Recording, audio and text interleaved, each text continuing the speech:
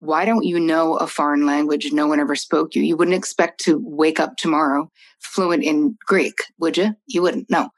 So you need to learn how to do this. And it's the same thing with confrontation. You have to reframe your mind about talking true, right? That's the subtitle of the book, The Essential Guide to Talk True, Be Seen, and Finally Live Free. That talking true is what a professional does. Talking true, because that is the language of success.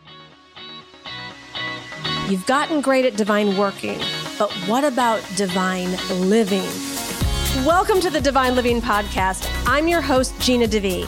You're not alone in wanting more, and here at the Divine Living Podcast, you can expect to be part of conversations from women like us who unapologetically dream big and are obsessed with manifesting our most fabulous lives. The conversation starts now. Hey, I want to start today's episode by thanking you. I want to thank you for being you. I know we talk about how unique everybody is, but you are some kind of special. You are so awesome. You are just so precious. You make the biggest difference in my life. And I want to thank you so much for being here, but really for continuing to show up for you, for your dreams, for your big desires, overcoming everything that you've overcome and are still overcoming so that you can share that unique specialness that you and only you have in the world. So I just want to take a moment, just put your hand on your heart and just breathe in. I am uncomparable. I am uncomparable. I want you to tell yourself that I am uncomparable and I am totally loved. Just say it out loud. I am uncomparable and I am totally loved. It's so important that we women just do the simple things to say and declare out loud to remind ourselves what actually is true.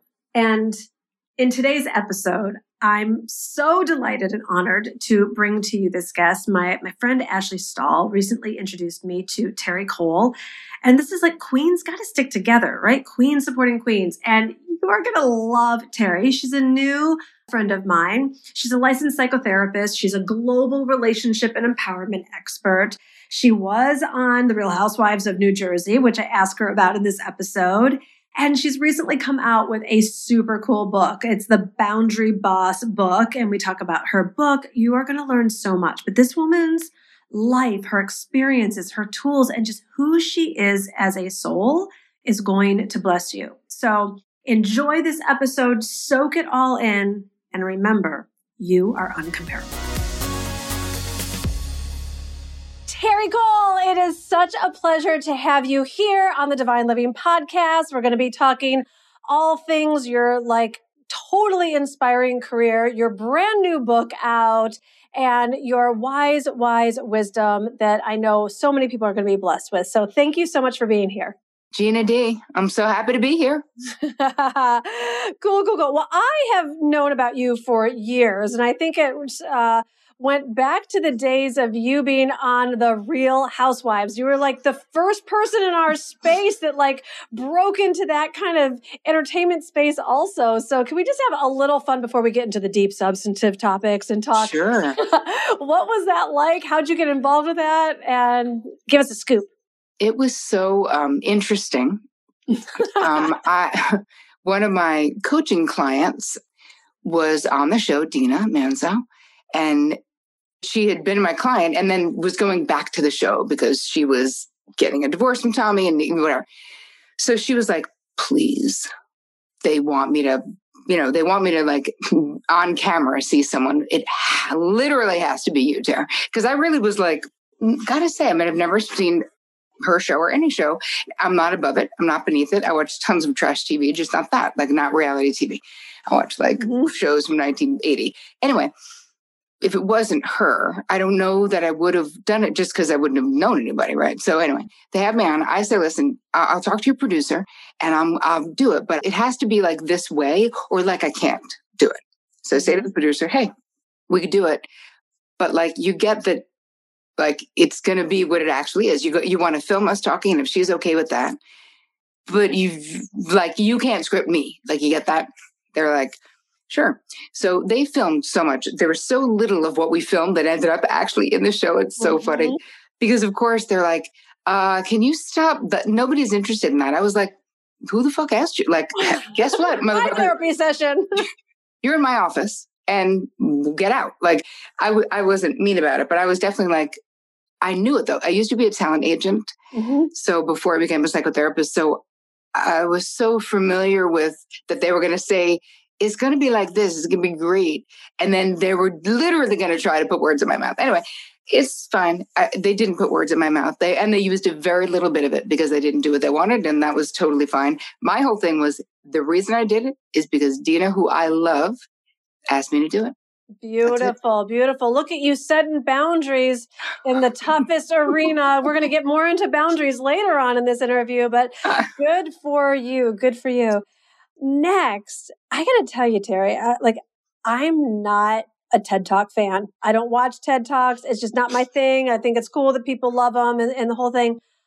I watched yours, and if you don't turn that into a one-woman show, I don't know what I'm going to do. Like, it was the best TED Talk I've ever seen. I was mesmerized. I was on the floor. I was surprised. It was soulful. It was dramatic. Like, it was all the things. So will you we'll link in the show notes what your TED Talk is, but give people a little glimmer of your story, what's in there, and kind of what's led you to where you are today. Okay. Well, the TED Talk was based on, before I was doing so much about love and boundaries, I talked a lot about fear coming out of this experience that I had. I called it, getting my PhD in fear. There was this period of time in my life where all of these very important things happened at the same time. Important, dramatic, traumatic. So I was graduating from grad school. I had quit my job as a talent agent. I was negotiating contracts for supermodels, celebrities. Like, I was literally at the height of my career. And I wasn't happy. And I remember my father being like, wait, what? You're quitting your job? What are you doing? Like, why are you doing that? And he said, sounds weird. That was his advice. He's like, sounds weird. I don't know why you'd quit this job, or you're making all this money. You have all of this success, power, whatever it is, not power, but you know what I mean? And to go to grad school to get $100,000 in debt to NYU, like, why are you doing that? And I said, Dad, it sounds weird to you, but I'm not happy or fulfilled. There's definitely something better I could be doing with my life. Again, no diss on entertainment. I love entertainment, but I had done what I needed to do there. And what happened in my personal life is I had quit drinking in my early 20s. I was in therapy for 1,017 years. I learned and was growing and changing so much that I was mesmerized by the transformative power of mental health. Like, I couldn't believe it. I thought it was like a secret. I was like, does everyone know that if you just like figure your shit out, you can do anything? Is that like common knowledge? Like, and I just missed the memo somehow? So that was my thing. So the reason I was switching careers and getting out of there is that I could no longer deny that I was way more invested in the happiness and the health of my clients, getting women into eating disorder clinics and drug treatment clinics and therapy than I was doing the Pantene deal, the movie deal, whatever it was. So I was like, you need to go. Like, you are not interested. So I decided to go back to school. As I'm graduating grad school, the single most important experience of my life happened. And I met the man who would become my life partner, my husband, Victor. And literally nothing was the same again in my life after that experience, because Vic was a widower who had 3 acting out teenage sons, lived in Elizabeth, New Jersey. Now I'm a single woman in Manhattan, living on the Upper West Side, living my best life to a degree, right? Traveling, not saving any money, not doing anything smart financially, but literally doing whatever I wanted, pretty much. Like having fun, seeing my friends. Then I fell madly in love. And I was a woman who I never really wanted to get married, right? My parents got married young. My mom got pregnant. She, ended up quitting college her freshman year after working in a factory to go to college so she could have money, because my folks grew up poor. So to me, marriage meant like death of your dreams. Yeah. Like dead. They're never coming back. Unconsciously, of course. My mother didn't say that, but she was very clear to be like, get an education, girl, make your own money. And then love can be a choice and not a need one day, hopefully for you, So anyway, it was shocking that I fell madly in love. And then I suddenly really wanted to get married. Now, my friends were like, he realized how he lives in New Jersey, which I'm from Jersey, so I love Jersey. Mm-hmm. But he lives in Elizabeth, New Jersey. Okay. And has 3, kids who are having trouble. I was like, I don't even care. Like, this guy could have 44 teenagers. I'm so like, I can't even believe this guy is single and a human. Like, he's so talented, so gorgeous, so smart, so kind, such a decent human being. I'm not kidding. I was like, I hit the lottery. I better marry him quick, So I wanted to get married. Like soulmate or twin flame? I don't even do the twin flame thing because there's too much psychological crap that goes with that. Got it. Okay. I say soulmate, but someone I've been around this earth with definitely multiple times, because I was like, oh yeah, you are. Yes. Whatever you're doing, no matter how hard it got, and it did, I'll sort of shorten this, but it did get hard, right? 3 acting out teenage sons. I moved into a frat house, basically, this huge Victorian home in Elizabeth, New Jersey, with boys. And really, it's 4 men, because, Ben was the youngest, was 12 maybe at the time. But you're still talking about they'd been alone because their mom had died, a bunch 12 years before, I guess. So Vic was widowed with a 5, a 3, and a 9-month-old when his 29-year-old wife passed. Wow. So I came in like 12 years later, and it was what you think it might have been if they'd been only men for that period of time. So as we're, just getting into this whole thing of like, I was like, bring it on. I'm going to do it. It's going to be amazing. We're going to redo this house. We're going to, I said to Vic, the man cave. I was like, we just orange wallpaper. No, like we just rip up these carpets. You got gorgeous hardwood floors, but we were doing it ourselves. And it was like, it was sort of like this parallel process where I was getting us all into therapy, them really, right? Because I would join sometimes, but the truth is I was not at the scene of the crime, right? Like, the stuff that needed to be healed was really between them. And then I would come in because we had, new family agreements and stuff like that. But it was a very rough and painful time. Kids acting out, super angry. Now here I came in. Now I just decided, like, I would never try to replace Donna. That's their mom who passed, who I had this like crazy love affair with her and her spirit. Like, can't explain it. It was like, I knew her. I barely ever talk about that because I know some people will think that's so weird, but I would talk to her all the time. Like, I had such a connection to her. I have pictures in my house right now. Vic and I finally live alone, but I just love her because she's part of my family too, right? Without her, my joy wouldn't be here. Anyway, so as we're moving into, this is only the first 6 months of the relationship. 3 months in, Vic is about to meet my dad, who was living in Florida. And my dad got called back for something, even though he was retired, but he had some deals he was doing. So they missed each other by like whatever. And 2 months later, my father dropped dead of a heart attack. So they never got to meet. It was such a drag. It was very traumatic, like not ready. Who's ready? He was only 61. So that was the first thing that kind of happened. As I'm cleaning out my dad's house with my 3 older sisters in Florida and helping his girlfriend do whatever, I find this thing in my throat. And I was like, what is this thing? It was like a lump, but I was like, I don't know, maybe my glands are swollen or something. So my mother said, oh, it's probably a goiter. We have it's not serious. It's just a thyroid thing. Go to your doctor. So I go to the doctor, but it's not a goiter. It's actually a cancerous tumor the size of a plum. Oh. So now it's not just that, hi, you have cancer. That sucks. I now am in this love affair with Victor, who lost his wife to cancer, and these 3 young boys who I'd been working so hard to gently gain their trust, let them decide how it's going to be. Like, but they were all, listen, they were teenagers, so they acted like idiots. They fucking loved me, which I knew. They all were madly, deeply.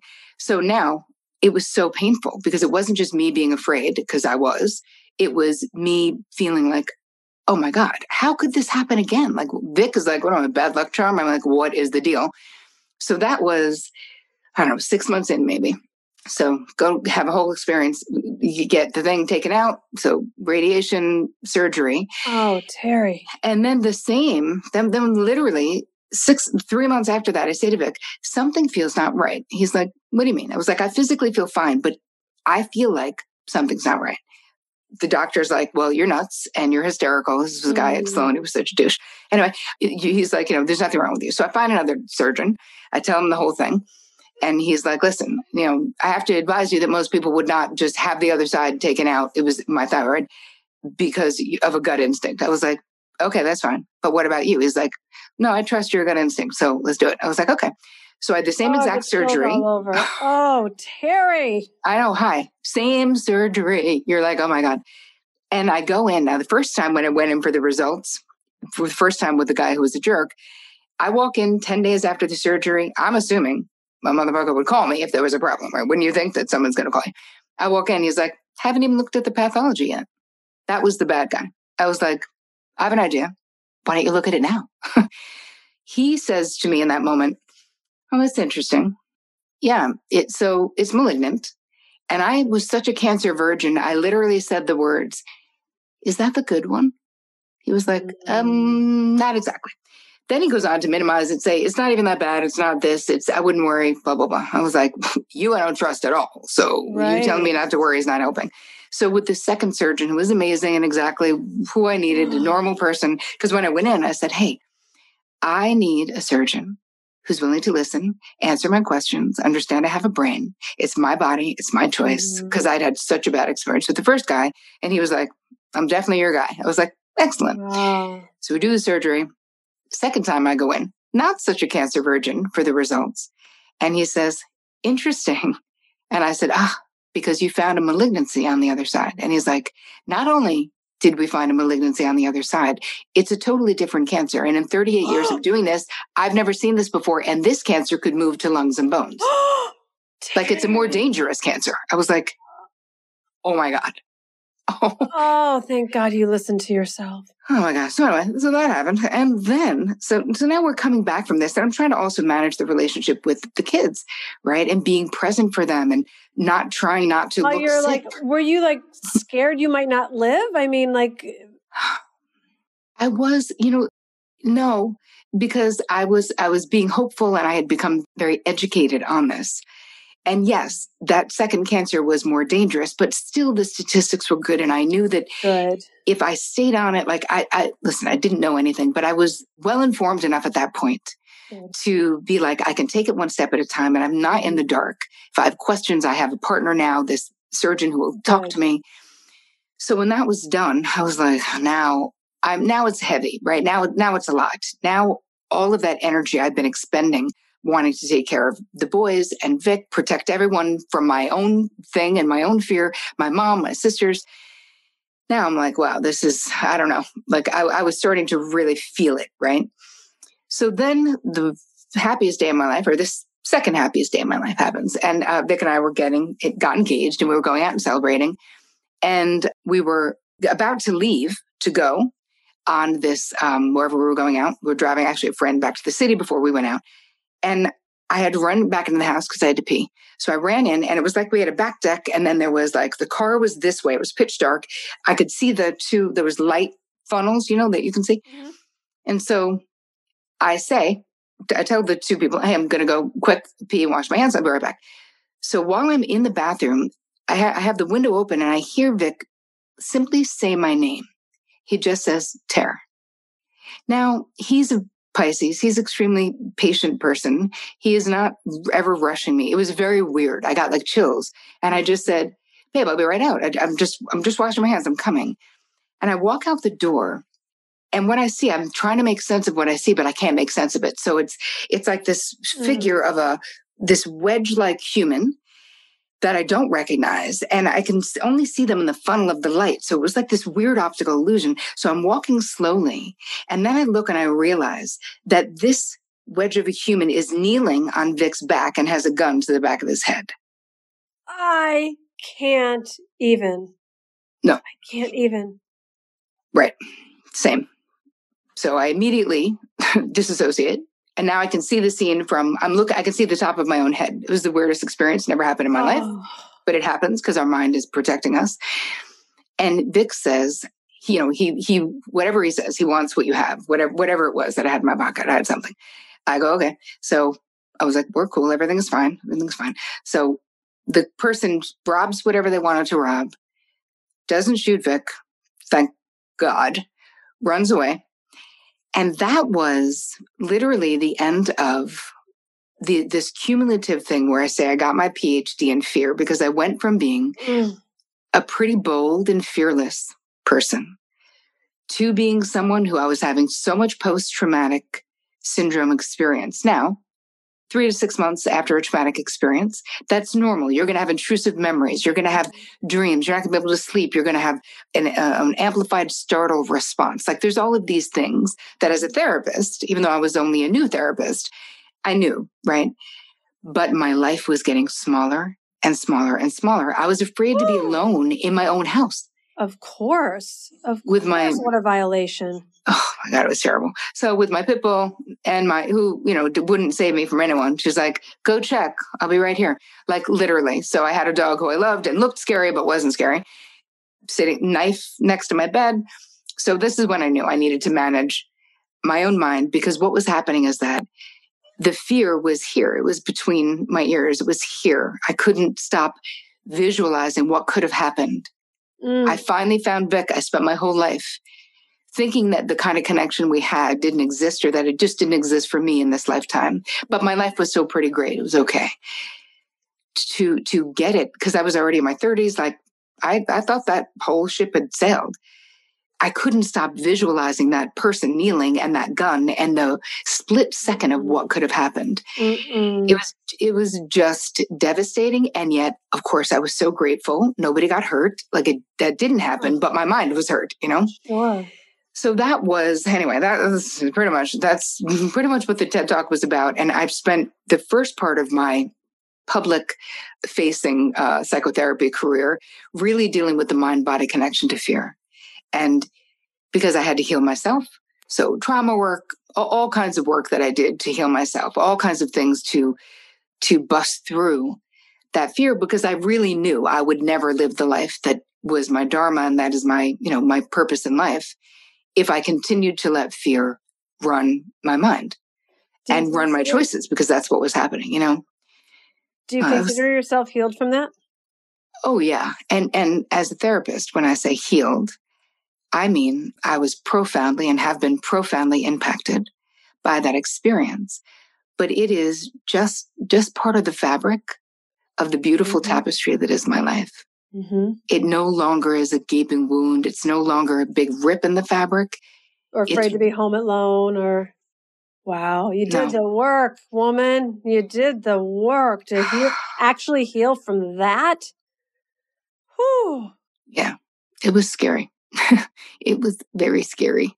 But I feel like that was my dharma too, right? Like these things happen. And I never look at it like, why me? Whether cancer, whether being held up at gunpoint, why not me? But look at what everyone in the world experiences, right? I'm no different and not more special. I mean, my mother thinks I am, but in reality, we're all just humans doing the best that we can. I see these as, in a way, I don't want to sound corny to be like, they're like assignments, but they are. Like You're such a therapist, I don't know, I have a master's degree in clinical psychology. I was a therapist. There's therapists, but then there's the real ones, the ones that are like so lit up about it and so obsessed with it and just so consume it and live it and breathe it and speak it. And you are definitely one of those. It is never not fascinating. That's it. Never not fascinating. Oh, all right. Well, let's segue. So how do you go from getting your PhD in fear to what you're doing today? Share with everyone about your new book, what your body of work is now about. Okay. So what brought me to boundaries, because that's what I'm most lit up about right now, and have been actually for a lot of years, because I've had a course for 5 years where I've been sort of beta testing all of what's in the book, and my whole life, 25 years in the trenches with my clients, is that what is in this book. What do they say? You teach what you most need to learn, right? So I had all of these struggles with boundaries. I didn't know that was what they were. I didn't know what to call them. In my young life, I was a people pleaser. I was always this personality, positive, lit up by life, super excited to be alive. But I was very dialed into making other people happy, being Miss Fix-It. I'm always the one people come to. I mean, that's why I became a therapist, partly because I was like, well, at least it'll make sense for them to come to me because now I'm a therapist. But, in my younger life. You get paid for it now. Exactly. At least you're getting paid. That's correct. So the disease to please, the inability to, saying yes when you want to say no. I start out the book with a story that I was a bridesmaid 8 times in my 20s. 4 of those ugly dress experiences, I should definitely have declined, for sure, because I allowed those people to think they loved me and were like, you're my best friend. I'm like, you wouldn't even be invited to my housewarming party. Like, how am I your best friend? Like, how is that possible? If I'd had a house, which I didn't because I was young and poor, but do you know what I mean? So there's pain that comes with that. People don't trust you. You become someone who doesn't keep their word, because if you say yes to 3 people, you can only do one of those things. Or if you say yes when you want to say no, you do things either begrudgingly or you do them back at the last minute, or do them and then feel like the other person owes you. Like you start to rock that martyr complex, right? Of like, can't believe after everything I've done for that one, I can't believe they're not, And I was like, what is happening to me? It's the recipe for the unlived life. When you say yes when you want to say no, or when you say no when you want to say yes. Yes. It has the unlived life just consuming you. Yes, it does. So I started seeing this in my own life, my own progression, because I was in therapy I'm still in therapy, but I was in therapy all of those years. I got into therapy at 19 and literally, how you do, I never left, just didn't leave, just want to stay forever. I'm going to stay forever. So I started doing this in my own life, learning what it was through the help of these brilliant therapists. And then when I opened my practice, obviously being in entertainment, not a hotbed of mental health, just the worst, just a boundary. Oh my God, terrible, because it's so personal and professional mixed. I was in that entertainment industry in the 90s when and I was representing supermodels. So did you remember what was happening with George Michael? And yeah, sadly, I was on the front seat of a pew in a church during that era. So I had a whole different, I was at a Holy Spirit rally on a Friday night. So continue, let everyone else know what that was like. Many of them probably know. Well, it was a time, right? It was a time where supermodels became this super sought after thing. And it was so interesting. All this happened after I stopped drinking, not doing drugs, not doing anything like that anymore. I was like, I missed the boat. Studio 54 for you. All that stuff was so painful at that point in my life. But that experience made me also know boundaries are terrible here. I kept trying to assert myself. I was trying to change a business, this unhealthy, toxic business. And then the business started changing me and I was like, oh, I need to get out. So that was when I was like, I gotta get out. I gotta do something different. In my therapy practice, when I opened that up, even though all this is happening simultaneously, the story I just told you about Vic and the boys was happening at the same time, as I was literally putting out my shingle and being like, hi, I have one client. I'm now a therapist in my studio apartment that I kept in Manhattan so I could use it as an office. And I have one client. Then I had 10 and then I had more. Now, most of my clients were Broadway performers, because this is you from being a talent agent to doing this. All the casting directors were like, oh my God, you're a shrink. I can't wait to send you everyone. So now I would get one person in a show and then I would have 15 people in that show, where I would have to literally say, I cannot take any more clients from Mamma Mia because there's so many showmances that are creating drama in my waiting room. I had to stagger this. These 2 just broke up. This one's bawling her eyes out. Oh my God, I can't. So that was interesting. And entertainment is so great though. I loved doing what I knew how to do uniquely because of my entertainment experience, but doing the thing I love to do, which was helping people live more empowered, healthier, happier, more satisfying lives. What I saw though, the similarities, it didn't matter who walked in my door, whether it was the millennial, beauty editor, whether it was the star on Broadway, whomever. Every presenting problem could be super different, right? So one comes in and it's like, my family of origin is torturing me and won't let me go. But they're also paying for my $5,000, a month apartment. I'm like, yeah, okay, well, that's the problem. It could be like, my marriage is falling apart. I'm having an eating disorder issue. Every single one of those presenting problems, I could literally find a pathway back to what was missing, which was this crucial skill set of being able to set and enforce healthy boundaries. Amazing. So what that is, though, can we quickly just say what that is? Yes, please. There's all of these miscommunications and misunderstandings about what it means to be a boundary boss. So it means that you know what your preferences, your desires, your limits, and your deal breakers are. And you have the ability to communicate them when you so choose in your relationships. That's it. Sounds simple enough. It is. Well, in theory, which is why in the book, I literally walk you through step one. This is how we're going to figure out who you are and what the state of your boundaries right now. But I took copious notes for over 20 years with my clients, saw these similarities. And I was like, I kept creating like handouts for my clients. I would come up with these ways to make this theoretical crap actionable and accessible. Great. So how can someone tell if they're having a transference reaction, right, to someone else, right? You're having a reaction in the moment that is actually fueled, right, by I know you know what it is, but I still we still got to say what it is, right? Fueled by a past experience.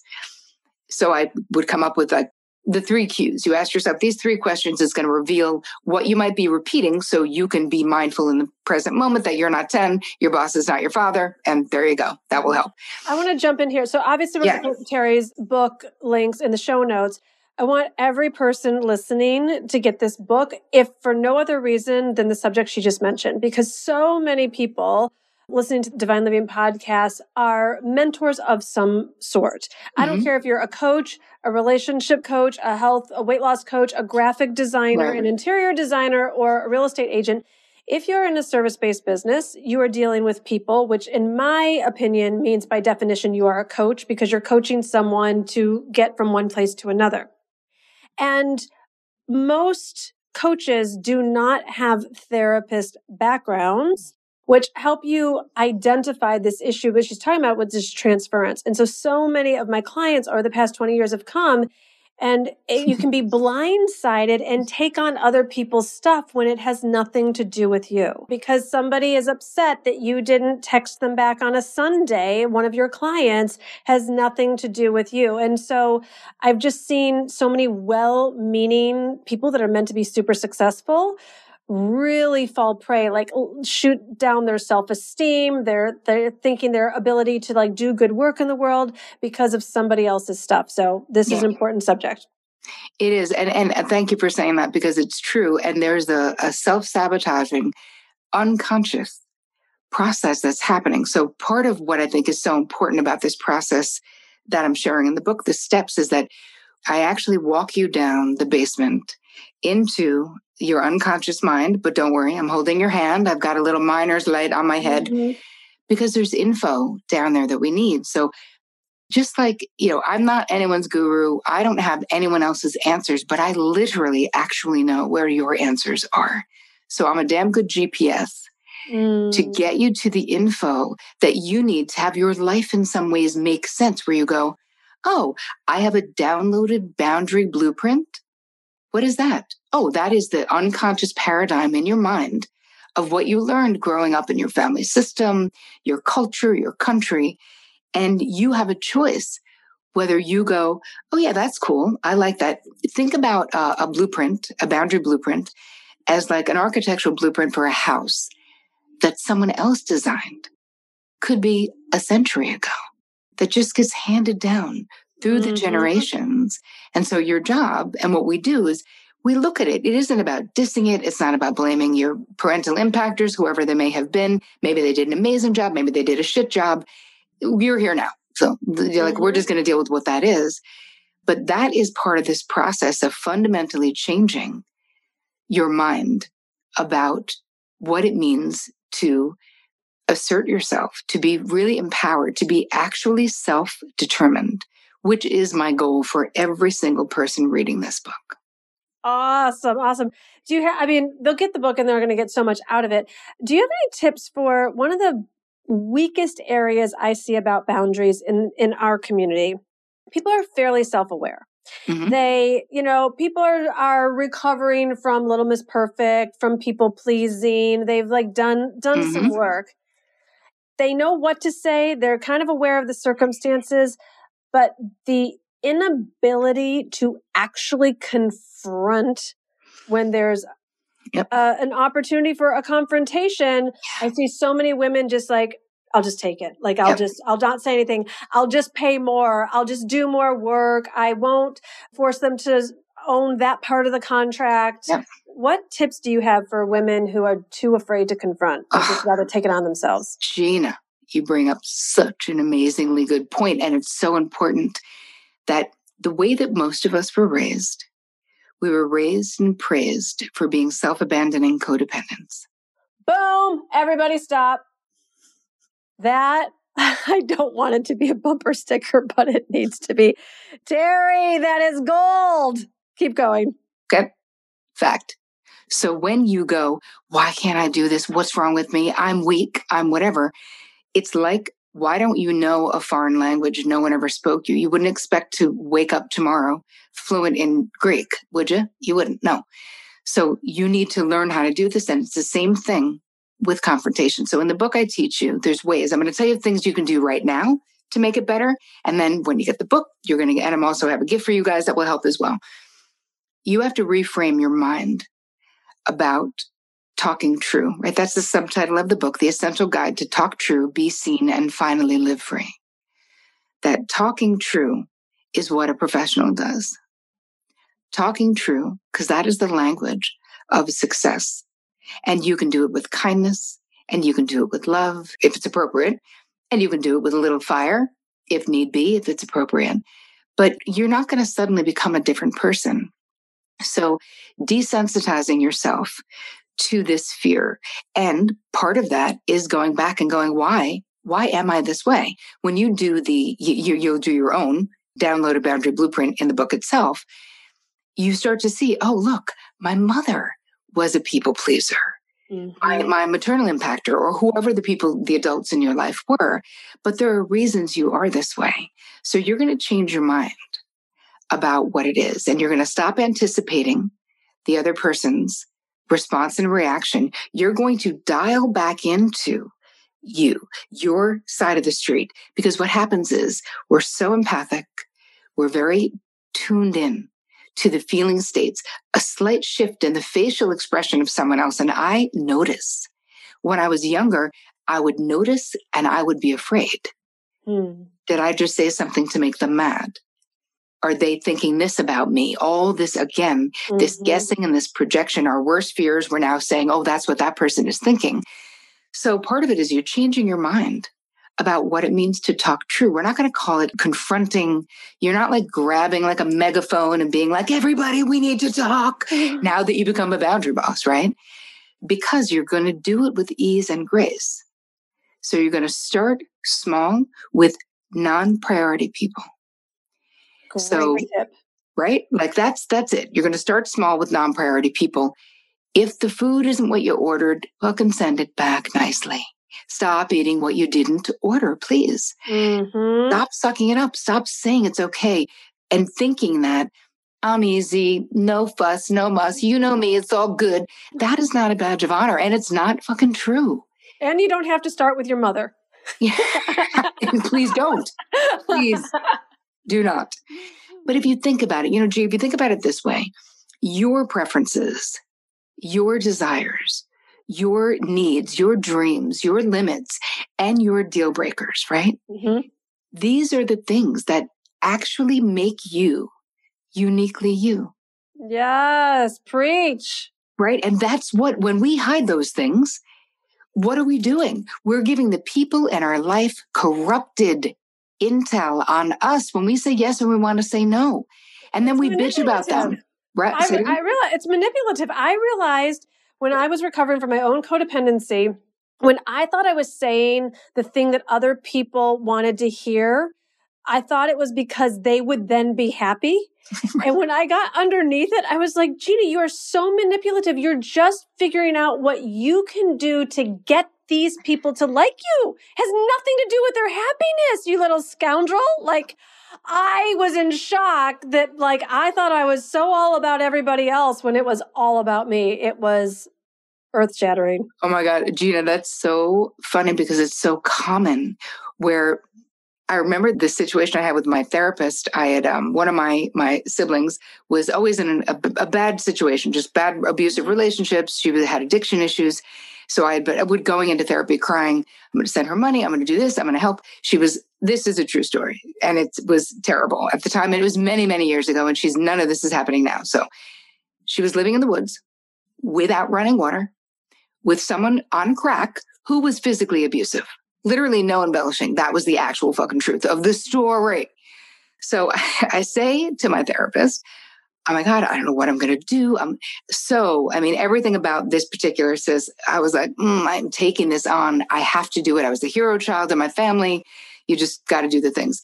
And she said to my face, hey, Terri, let me ask you something. What makes you think that you know what lessons Jenna needs to learn in this lifetime? And I was like, well, I think we could both agree she doesn't have to learn it by living with a crackhead who beats her with no water in the woods. And she said, no, actually, you know what? I can't agree with that because I have no idea what she needs to learn. This is what's happening, Terri. You've worked for 20 years to create internal peace and a harmonious life. Your sister's life being a dumpster fire is completely fucking with your peace. You really want your pain to end. You want your pain to end. Ooh. We'll also put that therapist number in the show notes. I was like, oh my God. So that changes it from like exactly what you said, you scoundrel, right? It changes the mindset from I'm just giving like that and loving like that. And, I'm just manipulative and controlling like that. And the truth was, I did not know. Mm-hmm. So I was so relieved. The moment I knew, I said, wait, so could still be a good sister, even if I don't do those things. She's like, Terri, you can't. Like, it is an impossible task that you're thinking that you can do. You can't. She will make those things. She will do it. So you have to draw the boundaries that make sense for you. So I said to her, hey, I love you. I cannot listen to you tell me about what these bad things that are happening because you keep saying you're not going to believe what this idiot did. And I'm believing it every time. I don't know why you're surprised because he's been this same exact way the whole time you've been with him. I want to, step back from talking all the time. And if and when you ever actually want to get out, like action, you're ready to take action. Of course, I'm here for you. And 9 months later, she's like, I'm ready. I was like, okay. And that never went back. She's doing great. She's been sober. She's all the things. Beautiful. And maybe I'll ask you one last question and then we're going to talk about your links where we follow you, get your book, the free gift and all of it. Everything that you mentioned about these elements of boundaries, of like what your non-negotiables are, your preferences are, speaking up, speaking your true word. I learned all of that from my husband. Like, is there a thing with men different than women? Like, my husband he's not like, when you're like, what do you want from dinner? He's like, whatever you want, said he never. Like, what do you want for dinner? Steak. Like, what do you want to do tonight? Stay in. Like, it's like he has zero issue on unapologetically. Sometimes I have to go as far as no filter Fred, or I call him the anti-brand of divine living because he doesn't care. Like, he's going to be true to himself no matter what, no matter the circumstance, any of it. Yep. So is there, in my experience, there is, if we're talking about sort of heterosexual gender roles in a more normative way that like, sort of more old school, like men are from whatever, women are from Venus, Mars, that one, right? In my actual experience, there's some truth to that. Because if we look at it from the societal point of view, boys are raised to be independent, to be leaders, to speak their mind. If they say something, they're leading, they're decisive. There's all these great words we use, and a woman does it, and she's a bitch, and she's hysterical, and she's a shrew, and she's all of these things. Listen, and I'm not saying, they didn't also have the problems with all of this role conformity that was expected of them. Don't cry. All of those things are not great either. And I don't think that all men are like your husband. my husband is a Pisces, and he's much more mellow, and he raised kids alone until I got there. So he's the guy when I met him who's like, I'm going to make dinner. I'm going to make sure you went to the bathroom before we get in the car. He's like, do you have to pee? I'm like, I've literally never been on a date where anyone asked me if I had to pee before we got in the car. He's going to get a stain out of your sweater, like that. So he had to do both. I don't think when he was 20, he could have done both. But there is something about the way that we were raised that make so much sense. But things are changing. And this boundary revolution, that this, right, April 20th, right now, this is the start. And we are inviting every single one of you listening to become a part of this. Literally, we're going to change the world because we have to stop the cycle of people pleasing. This next generation of humans and of women in particular. And I love men, but my work is, mostly female empowerment because it's what I know. We are the ones we've been waiting for. Like, I don't think the Aquarian age is going to take it, quite frankly. Like, it's just so much about truth, like real truth, like higher truth, that it's like, you can't even like play the game anymore, it feels like. It's so interesting. I had a client say to me the other day about this, and she's so cute because she uses all the language in the book, and she was like, Terri, it is so hard for my friend Betty to talk true. She just can't talk true ever. And now that I know how to talk true, I can't not. So we're having a little bit of conflict. And I was laughing so hard because I was like, oh my God, that's so cute. She's using the vernacular from the book. Like, yes, please. Well done, Terri. Well done. So tell everyone, again, the name of the book. We'll put the links on where they can buy the book below. So let's do that. Sure. So the name of the book is Boundary Boss, The Essential Guide to Talk True, Be Seen, and Finally Live Free.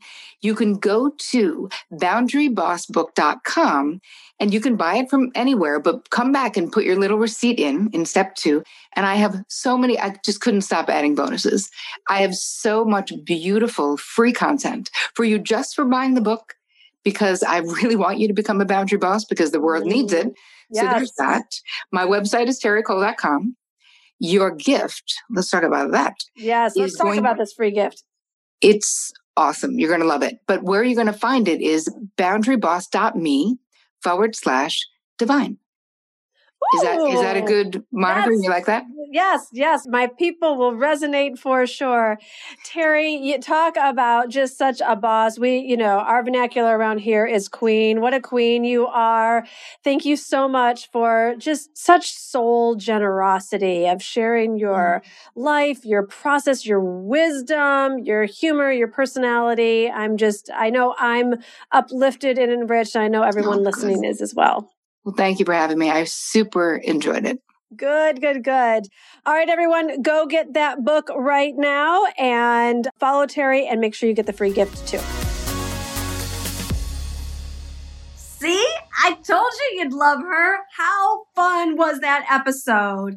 And isn't getting great at boundaries just so exciting? I mean, yes. Well, Queen, if you want more help in speaking the truth in love and more support around boundaries and just getting to know yourself more, I want to see you in the Q Club. Have you heard about it? It is the social network for all things Queen, for women like us. You can check it out at divineliving.com/Q Club. And it's just a place that I wanted for women like us to be able to connect, not in the whole comparison-itis, noisy, polarizing, all the other busyness of the other social networks, but a place where women like us can play and connect and be seen and be loved. And then also in there, it's like a whole Gina DeVee Netflix, a library of videos from my live events to different subjects also on boundaries and making up your own rules that you're going to live life by. And there's fun cooking segments and there's lifestyle things, but there's also like spiritual segments and prayers and meditations. So it's super affordable. Come on and join us in the Q Club. You can try it out. You can cancel it at any time, but you won't want to. Go check it out, divineliving.com/Q Club. And until next time, Queen, lots of love. All right, my beautiful. I hope that you have loved this episode and it has been a blessing in your life. And If you could use a little extra love and support in sisterhood, I want to invite you to join me in my global community in the Audacity to Be Queen free companion course. This is completely free, and when you go to divineliving.com/audacity, you're going to get meditations, you're going to get videos, you're going to get workbooks, you're going to get Q&A call replays with me. It's just a whole bunch of positive programming completely for free. I want to make sure that you have this love in your life. So go get it now at divineliving.com/audacity.